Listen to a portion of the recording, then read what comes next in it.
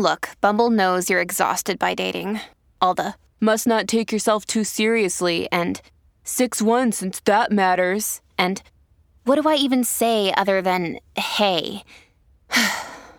Well, that's why they're introducing an all-new Bumble, with exciting features to make compatibility easier, starting the chat better, and dating safer. They've changed, so you don't have to. Download the new Bumble now. Today on Something You Should Know, how does handwriting analysis work? Is it a real thing or is it just guesswork? Then, why do you buy the things you buy? You'd like to think you make objective, good buying decisions. But there's not much time that we can necessarily take to make objective, good decisions after all. You run in to get some toothpaste and you really can't afford to sit there and debate. You just buy the one that you've been buying over and over again. And it's not a wrong decision. Also, if you enjoy an occasional cocktail, there are a few you may want to stay away from. Plus, have you ever had a political or other difficult conversation that didn't go well? If you enter these conversations hoping to change someone's mind, you're probably destined to be frustrated. That's one of the reasons these conversations become arguments, because it's really hard to change somebody else's mind. It's really hard. All this today on Something You Should Know. If you ask any manager, I bet you they can tell you some hiring horror story, because hiring is hard. That's why if you're hiring, you need Indeed. Indeed is your matching and hiring platform with over 350 million global monthly visitors, according to Indeed data, and a matching engine that helps you find quality candidates fast. And fast is good, but quality also matters. And 93% of employers agree that Indeed delivers the highest quality matches compared to other job sites, according to a recent Indeed survey. So why leave hiring up to your every so often, once in a while, try to do the best you can approach to hiring when Indeed gives you a proven system that works and so many potential candidates, you're bound to find the right person. And listeners to this show will get a $75 sponsored job credit to get your job more visibility at Indeed.com/something.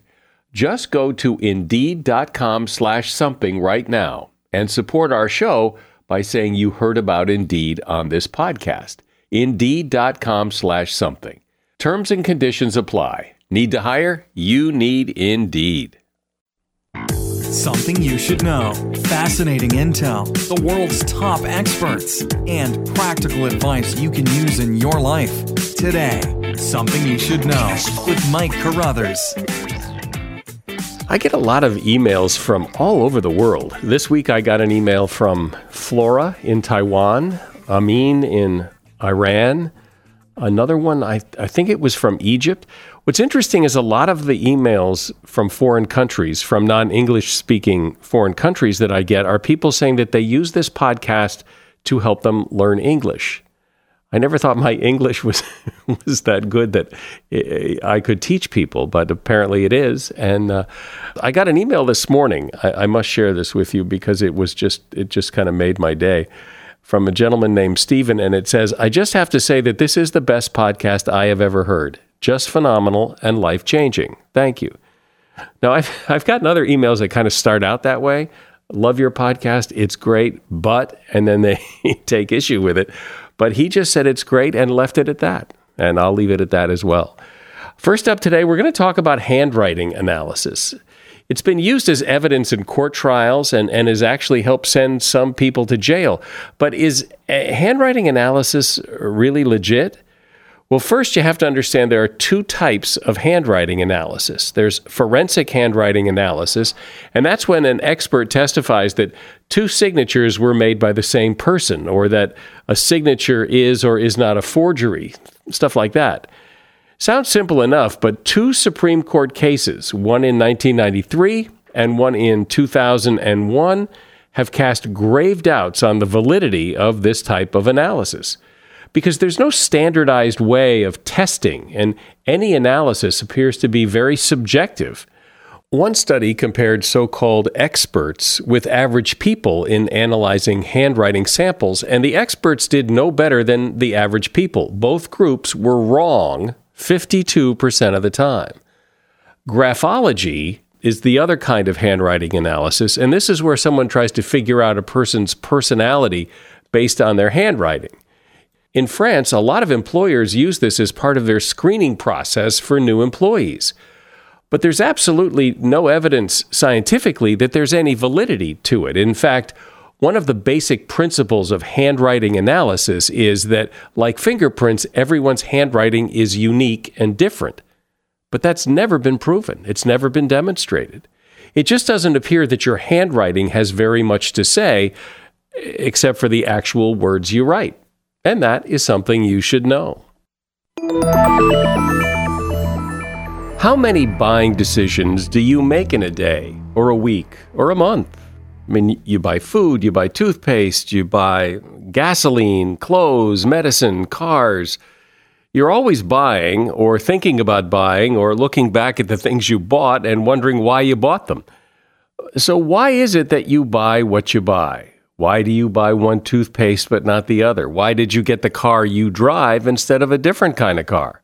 Harry Beckwith is a marketing consultant. He's director of Beckwith Partners and has worked with companies like Target, Wells Fargo, Merck, and IBM. And he is also the author of several books, including Unthinking: The Surprising Forces Behind What We Buy. Hey, Harry, thanks for being here. So even though it's a pretty big, complex question and it depends on what it is you're buying, is there a simple answer to the question why we buy what we buy? We buy with our hearts. I think that's the best summary of what we do, rather than with our heads. We're often lambasted for seeming to be irrational and buy things we don't need and things we don't want. But if you look deep inside, there's some desire that it fulfills, and it's not the intellect that's doing it, it's our heart. So if that's true, if we're making buying decisions with our heart and not our head, shouldn't companies be appealing to our heart and not our head, not telling us that this detergent cleans better or this glass cleaner makes your windows sparkle, but they should be appealing to something else? Well, some do and some don't. The Procter & Gamble's of the world spend so much time on researching the kind of things that I write about, perhaps more simply, that they have a very good understanding of the motivations and the triggers. An awful lot of people in other lines of work, especially people who are inclined to be think of themselves as rational and analytical thinkers, assume that it's all rational and analytical thought that goes into it, and they're the ones that make more of the mistakes. But if you're in marketing for any length of time, you begin to recognize how utterly human we are. But using your example of Procter & Gamble, I mean, most people would think, well, the way they sell and the way they appeal to people is, Tide, get your clothes cleaner. And you're saying that that's not why people buy Tide, to get their clothes cleaner? How would they know? In other words, Tide appears over and over again on television and appeals to us. But in many cases, if you look at the people who buy Tide, they're the people who grew up with Tide. It's just familiar to them. They associate it with family in the same way that we have a familial connection to coffee, because most of it grew up with the smell of that roasting or percolating in our mother's kitchen. So clean becomes a way of justifying the decision, but if you looked at them side by side, you couldn't prove that Tide gets clothes cleaner. So a lot of the reasons we think we buy are more justification to ourselves than they are. Sure, yeah. You need to you need to think that you have a justification, and so you give yourself one, or you'll announce one. And even when you do market research, you'll find that people give a particular answer for why they bought something, but it becomes clear that isn't the reason at all. So you have to probe deeper. But I imagine somebody listening to this, and myself included, would say, "But wait a minute. I like to think I'm smarter than that I do make those kinds of decisions. Maybe this applies to everybody else, but no. I'm when I buy my detergent or my whatever it is, I'm buying it because I've done the research, I know, and this is an objectively good decision." Yeah, but there's not much time that we can necessarily take to make objective good decisions. After all, you run into get some toothpaste, and you really can't afford to sit there and debate. You just buy the one that you've been buying over and over again. Again, And it's not a wrong decision. All toothpaste, I think, works. I think it'd be hard-pressed to see any significant change in people's teeth, but using Pepsodent versus Gleam versus whatever else is out there. But you believe that it works well. I don't know that you necessarily believe it works better. It's just that you're not going to take the time to do the exploration. It just requires too much time, and we need that time to do other things. Do they still make Gleam? I'm not sure. There is so much but here's the thing: there's so much toothpaste out there that you can't even check. I don't know how many different. There must be about 11 different kinds of Crest now. Right. You can sit there and be an avid Crest buyer, and then just not have any idea what to do. Well, maybe I should get the Crest with everything, but gosh, if it has everything, then maybe it doesn't whiten as well as the one that just has whitening. I mean, what kind of a decision is that? Or tartar control, but tartar control plus breath freshening. Let's see, but does that... Is it better to get just the pure breath freshener? Does it freshen breath more than one with the added tartar control? I mean, when you start to think about it, your head spins. Well, is that good marketing to make people so confused and head spin I mean, what's the point of that? Shelf space, the name familiarity. The more different product line that you carry, the more shelf space that you can own. And so you can start to squeeze off your competitors into smaller and smaller spaces. Then people come in and see that Crest has all this and whatever else, and especially if you're new to this country, they'll go, wow, gosh, Crest must be the best toothpaste in this country because they've got all this space. It's a real battle for shelf space in stores, and that's as good an explanation for the proliferation as anything else. And a valid one, too. I mean, that shelf space is pretty powerful stuff. Well, absolutely, yeah. If all you can see is Crest, you're much more inclined to buy Crest. Well, and I remember that old Jerry Seinfeld routine about, pain relievers. Do I want long-lasting or do I want fast-acting? And it's like, well, I don't know.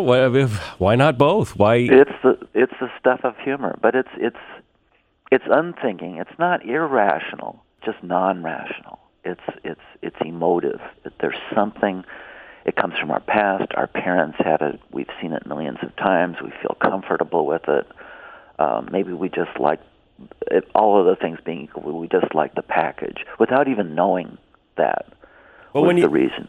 My guest is Harry Beckwith of Beckwith Partners. He is a marketing consultant and author of the book Unthinking: The Surprising Forces Behind What We Buy.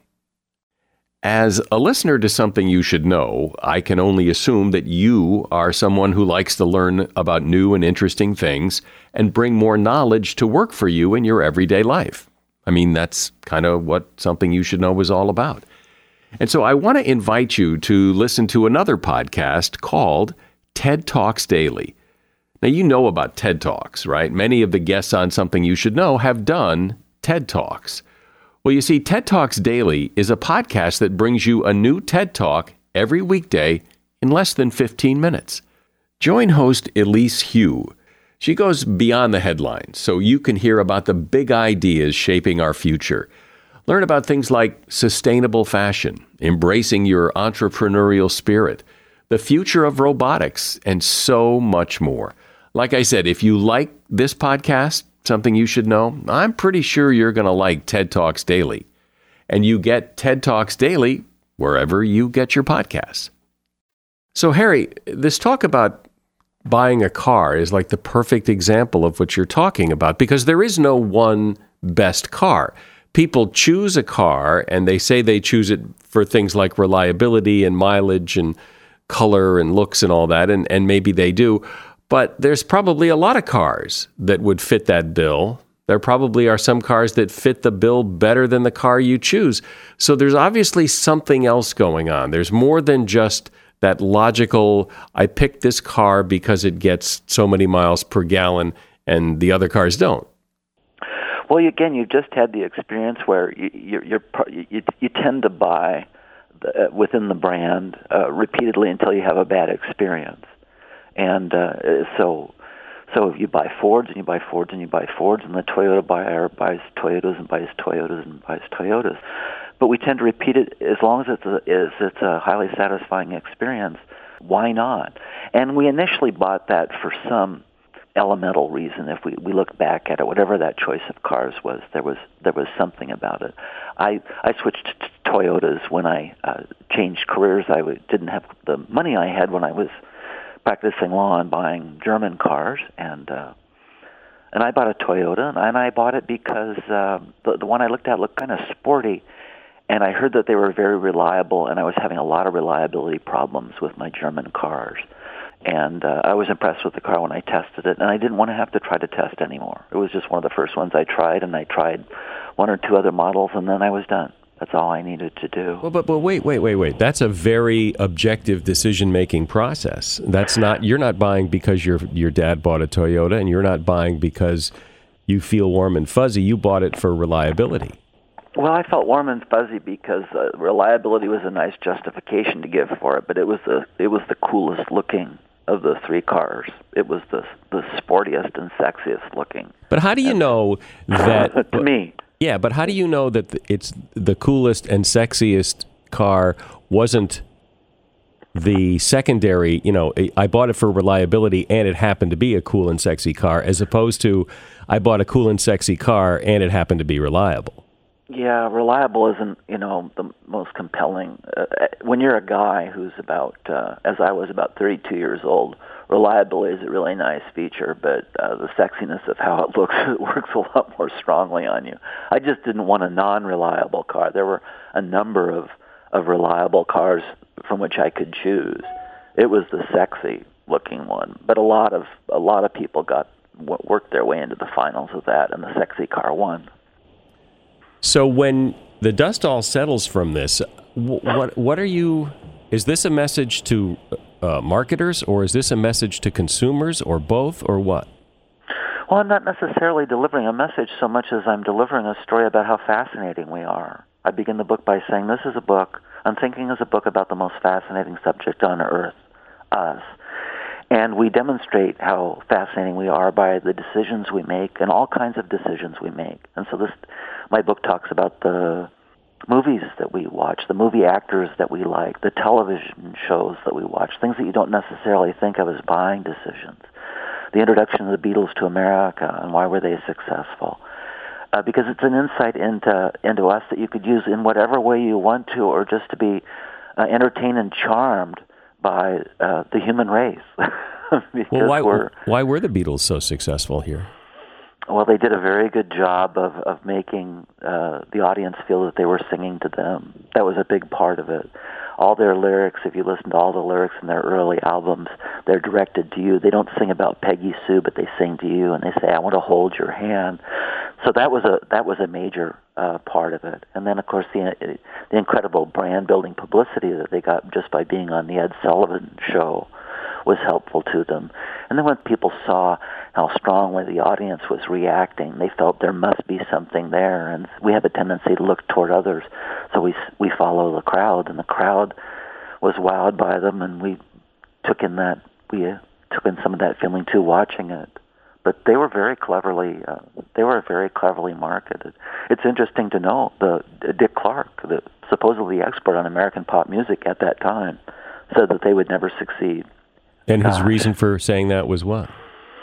I think one, it's the tradition of habit. We fall into ruts, we fall into patterns, and we fall into rules. And there was a rule in the music business at that point that British acts don't sell.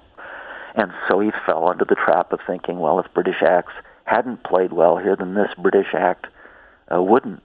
He was just guilty of that stereotypical thinking. But the American audience didn't care. They were looking for something fresh and new, and especially in the wake of the Kennedy administration, I think. Yeah, but the Beatles did sing "I Want to Hold Your Hand," but they also sang "Michelle, My Belle," "Hey Jude." I mean, they did songs about other. Those came later, though. If you listen to the lyrics of the first album, "Meet the Beatles," within the first two stanzas, they use the word "you" in almost every single song on the album. Then once they built that audience, and that's what they were. Epstein was trying to say. He was trying to say, "We're one of you." You see, even the title of the album, Meet the Beatles, I mean, what an odd idea. How does one do that? Once they'd established themselves, the Beatles could sing anything that they wanted, and you can't sing about you over and over and again, so they changed that, and they changed genres, and they adapted, but they introduced themselves by talking to us as individuals. How do you know, though, that you're not just looking at how products are marketed or how the Beatles were marketed and just kind of coming up with a plausible explanation that fits the success or failure of that particular product? How do you know what you're saying is true? Oh, you can't be certain, except that you see this technique used in advertising and marketing all the time. USA Today does it. Malcolm Gladwell writes books and addresses them specifically to you. We have a great interest in ourselves. And when we think as Dale Carnegie said, and many of your readers would know, and How to Win Friends and Influence People, he said, the most beautiful word in the English language to any person is their own name. Use it often. And so you see that again and again. Advertising typically says, do you want this? Do you want that? As if it's speaking to you. And the Beatles followed the same technique. There was more to the Beatles' success than just that. But that was an explicit strategy on Brian Epstein's part to try to win them over because he was worried that Dick Clark was right. Well, and with good reason. I mean, Dick Clark did seem to have his finger on the pulse of Well, and by music. the way, when the kids first heard the songs, when he played them on the Dick Clark show, they gave it really low ratings. They used to have something called Rate a Record. I remember that, right? Yeah. Yeah, Dick, I'd give it a 9. You can't really dance to it, and exactly. It was well, can you dance to it? I think they gave, and I think it was She Loves You, and I think they gave it a 78. I have it in the book, and I'm not sure of that. And when Dick Clark showed them the pictures of the Beatles, they laughed. So their initial reaction was extremely negative. So what changed? All those influences, I say, the influence of being on the Dick Clark show, the audience reaction, this invitation to meet these innocent kids, they also had that look of innocence initially about them that made them palatable. And they were just different enough, but interestingly enough, they sang a lot of familiar songs. They were very influenced by American rock and roll and by Chuck Berry. And so their songs weren't really that different. They were actually quite familiar, but there was this unfamiliar element of this Britishness and this hair, and right. that gave them a freshness that some other American act singing similar songs may not have had. Well, I didn't want to talk all about the Beatles, but it is fascinating. But getting back to the idea of why I buy what I buy, what you're saying is that when I make a decision to buy a car or to buy, a certain can of beans over another certain can of beans, there's something else going on beyond just my objective criteria of, well, this car's got, this, and this, and this other car doesn't, so that's why I'm choosing. There's more to it than just our objective checklist. I'm not ruling out some objective criteria you have at all, nor am I ruling out that there is a segment of the population, less than 10%, who are truly objective and analytical or try to be. It's hard to keep your heart out of it, but there are people that do it to a considerable degree. But our heart's always is on for the rest of us, the other 92% or whatever it may be. It's high. Our heart is very much in that. And so, again, it's an act of unthinking. There are feelings about it. There are associations we have with that product, with that color, and its advertising, by the way, is not the least bit irrelevant to it. No matter how much we say we're not influenced by advertising, we are. And all of those influences compound, and it's more complex than just the objective characteristics of the product. Well, maybe just knowing that there are these other influences that go into our decision-making process, some of which we may not even be aware of, maybe knowing that will help us make better decisions. Harry Beckwith has been my guest. He's a marketing consultant, a director at Beckwith Partners, and he is author of the book Unthinking: The Surprising Forces Behind What We Buy. There's a link to his book in the show notes for this episode of the podcast. And thanks for being here, Harry. You have no doubt had your share of difficult conversations, and you will continue to have difficult conversations throughout your life. So wouldn't it be great if you could make them go a little easier? For one thing, if they were easier, you might be more likely to actually have them rather than avoid them.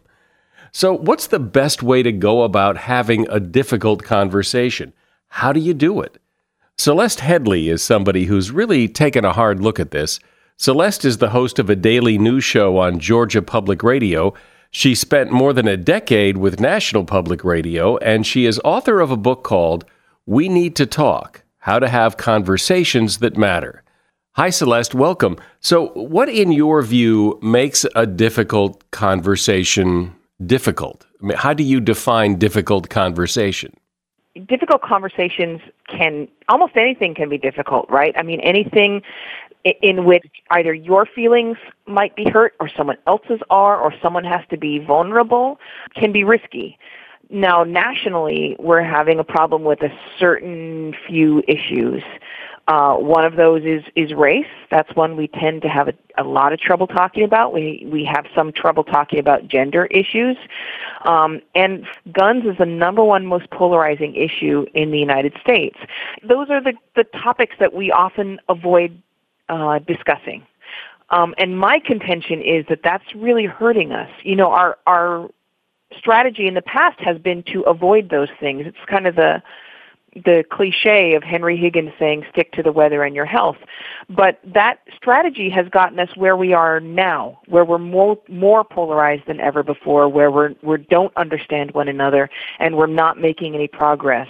So I would say that the first strategy for difficult conversations is to stop avoiding them.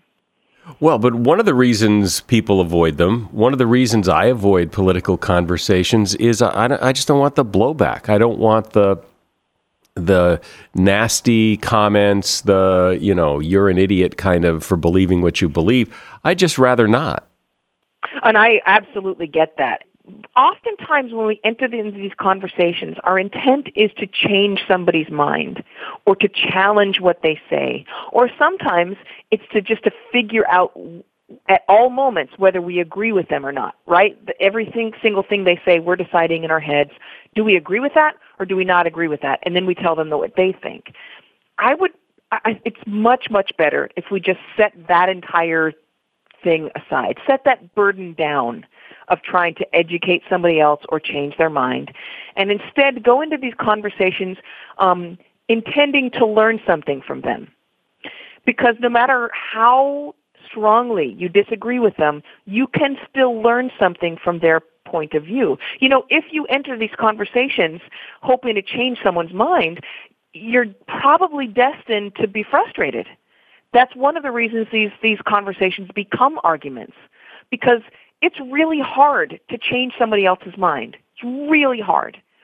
So the best outcome of these conversations is that you learn more about where they're coming from, and maybe you're able to share your thoughts in a non-confrontational, open way, and so they learn about your perspective, and you walk away, and perhaps as you walk away and digest what you've heard, it might end up changing your perspective or changing your mind, and the same for them. But it's not going to happen because of some great argument that you've made. Which is what people think, that aha, I've got you now, and then exactly. The big slam dunk, here it comes, and the other person says, no, you're that's not true, and you're an idiot. So exactly, that's exactly right. So now where do you go? You have to remember they're trying to do the same thing, right? They're also trying to convince you, and so all you're doing is frustrating each other. Well, exactly. That's what these conversations always are very frustrating, and people both end up leaving feeling frustrated, and nobody's changed anybody's mind. And what was the point of that?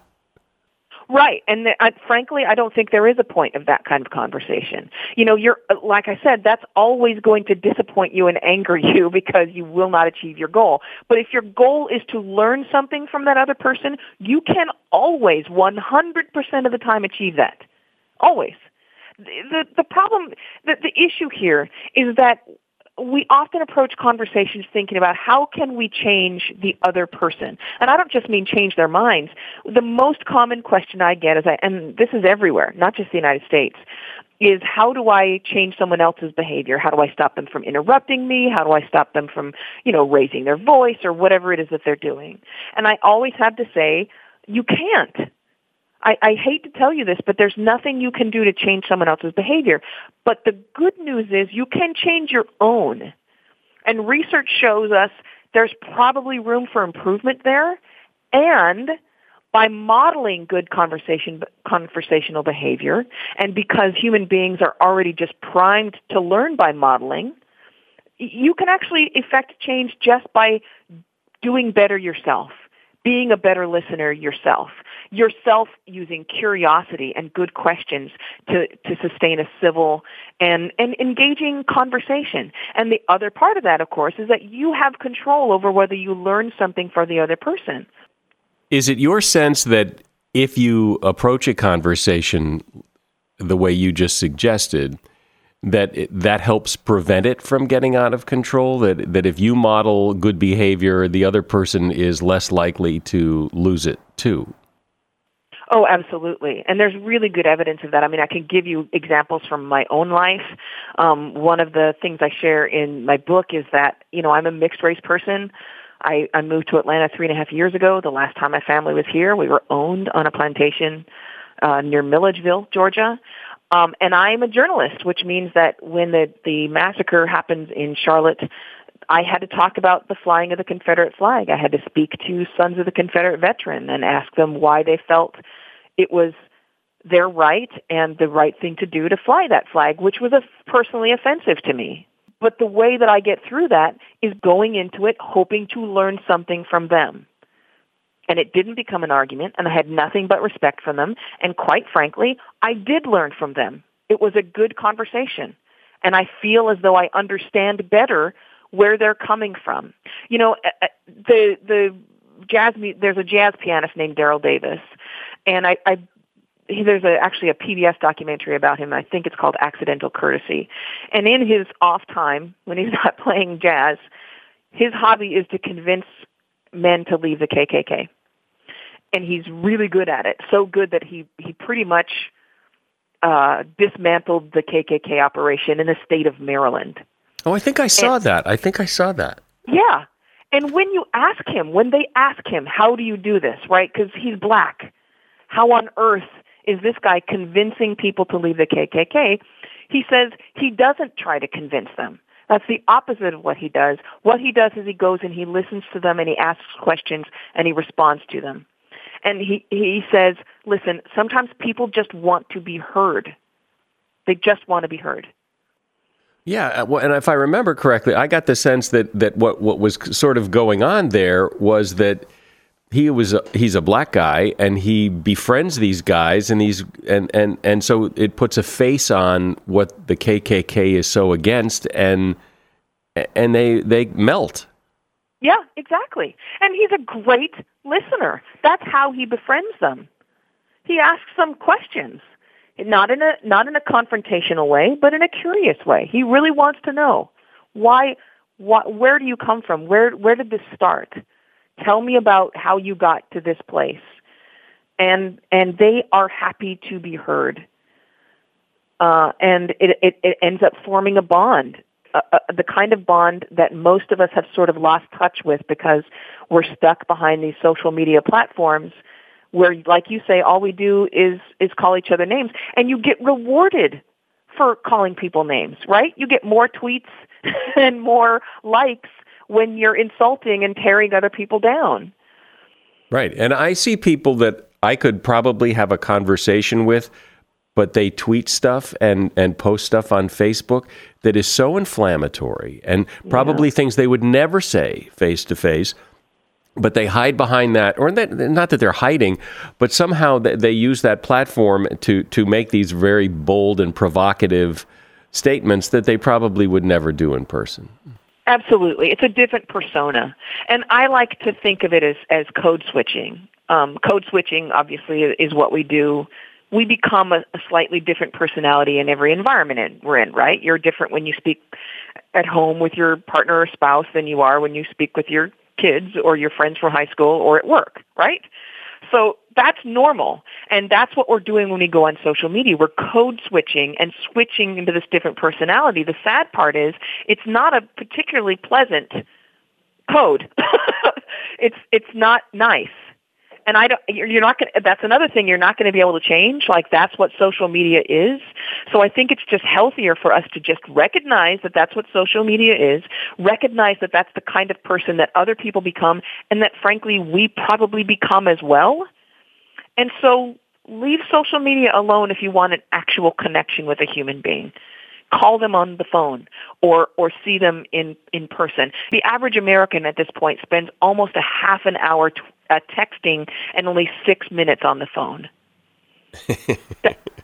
That's well, to me, that is crazy. It sounds like you're saying that rather than go into a conversation with the goal you'll never reach of changing the other person's mind, go in with a different expectation. Go in, don't make that the goal, because that's probably never going to happen. That's exactly right. And that's why you get frustrated. That's why the other person gets frustrated. And that's how it leads to arguments. You have this goal in mind and you keep pushing for it. And it tends to make you more argumentative and it makes the other person more argumentative. It's not working for you. And so you're just constantly trying to hammer in a screw. So instead, choose a goal that you can achieve. And coincidentally, that goal that you can achieve, and by that I mean learning something about another person, has all these other benefits for our mental health, our emotional health, and our brains. Listening to somebody else talk about their own personal experience is one of the most effective ways we know of to increase your empathy. It's one of the ways that you actually become smarter. Larry King once said, I will learn nothing from what I say today. I can only learn by listening to other people. So what is this about the mere presence of a cell phone hurts a conversation? What is that? How can that be? I'm not sure we actually know why. What we have are these particular studies, and I'll mention just one that occurred in the UK. They had a whole bunch of people come in, strangers, sit down and talk to each other, and in half of those conversations, they placed a cell phone on the table. Didn't belong to either of the people, didn't make any noise. But what they discovered was that when those people came out and they asked them about the conversation, they were like over 60% more likely to say, when the cell phone is present, that the other person was unempathetic, untrustworthy, and unlikable. So even when the cell phone's just present, it's having an effect on our brains. We don't have the answer yet to why or how that mechanism works. We do know, though, that your brain is distracted by your phone even when it's making no noise. That's true, because I just the other day, I forgot to take my phone with me. I left it at home, and everything was different because since I didn't have it, it was like, I can relax now. I can't check my mail. I can't check I can't. So it just seemed like life was easier. Right? Yeah. And in fact, neurologically speaking, it was easier. It was easier to focus because your brain power wasn't sitting there worried about your phone. What else affects our conversations, things like that maybe we don't even realize has an effect, but if we knew, maybe could help things go a lot easier? So one of the things is that we have a hard time focusing on what other people are saying. And the reason for that is that our brains are in constant motion. People say clear your mind, which is just crap. It's impossible to clear your mind. Your brain is thinking all the time. The average speed at which a person speaks is somewhere around 150 words per minute. But your brain can think between 4 and 450 words per minute. So it's filling in all those other words, right, as the other person is speaking. And sometimes those thoughts are more interesting than what we think we're listening to, and we get distracted by them. They pull us. And so we stop listening, and we're just thinking about what we're going to say next. And that's one of the major obstacles for us in listening to other people. Stephen Covey said, we're always listening not with the intent to understand, but we listen with the intent to reply. And that's one of the biggest issues that's blocking us from having good conversations. Well, I like your message, and I really think that people have to think about if the point of going into a conversation is to try to change somebody else's mind, it's almost destined to fail because a conversation is unlikely to do it. But going in to learn, that's a whole other story, and you've given some great strategies to do that. Celeste Headlee has been my guest. Her book is We Need to Talk, How to Have Conversations That Matter, and there's a link to her book in the show notes. Thanks, Celeste. Thanks so much. Have a good one. Not to take the buzz out of your evening cocktail, but there are a few drinks you should be a little wary of. For example, Jack and Diet Coke. The artificial sweeteners in diet soda ease the path of alcohol to the small intestine, according to research from Northern Kentucky University. As a result, people who drank hard liquor mixed with diet soft drinks registered higher blood alcohol concentrations than people who drank hard liquor mixed with non-diet mixers. Red Bull and vodka. The high caffeine content in energy drinks like Red Bull offset the sedative quality of the alcohol. The result is you can drink a lot of Red Bull and vodka without feeling like you're hammered. Why is that a problem? Because if you drink a lot of it, you are hammered, but you're still more likely to drive, swim, or take other risks you normally wouldn't because you think you're fine. Any brown liquor. Most distilled liquors contain something called congeners. It's a natural but slightly toxic byproduct of the fermenting process. But dark-colored liquors like bourbon and whiskey have about 30 times more of these organic molecules than vodka, gin, or other clear liquor. As a result, you will feel more hungover after drinking dark booze, according to research from Brown University. And finally, malt liquor. While malt liquor makes up less than 3% of the beer sold in the U.S., a study from Johns Hopkins University found that roughly 46% of people admitted to the ER for alcohol-related injuries in a year had been drinking malt liquor. Yes, it typically contains more alcohol than regular beer, but it's not clear why drinking it makes you more likely to end up in the emergency room. And that is something you should know. And that concludes the third of 3 episodes this week. We publish every Monday, Thursday, and Saturday. And the best way to make sure that you never miss an episode is to subscribe to this podcast wherever you listen. It's always free and it's easy as can be. I'm Mike Carruthers. Thanks for listening today to Something You Should Know. The Bigger Pockets portfolio of podcasts are worthy of your investment. We're having a real conversation as real estate investors. New episodes available every day. It's important to buy where it makes money and not necessarily where you want to travel to. Bigger Pockets, On the Market, Rookie Real Estate, or Money Podcast. The purpose of flipping is to create more cash so then you can reinvest into other types of properties. The Bigger Pockets Podcast on YouTube or wherever you listen.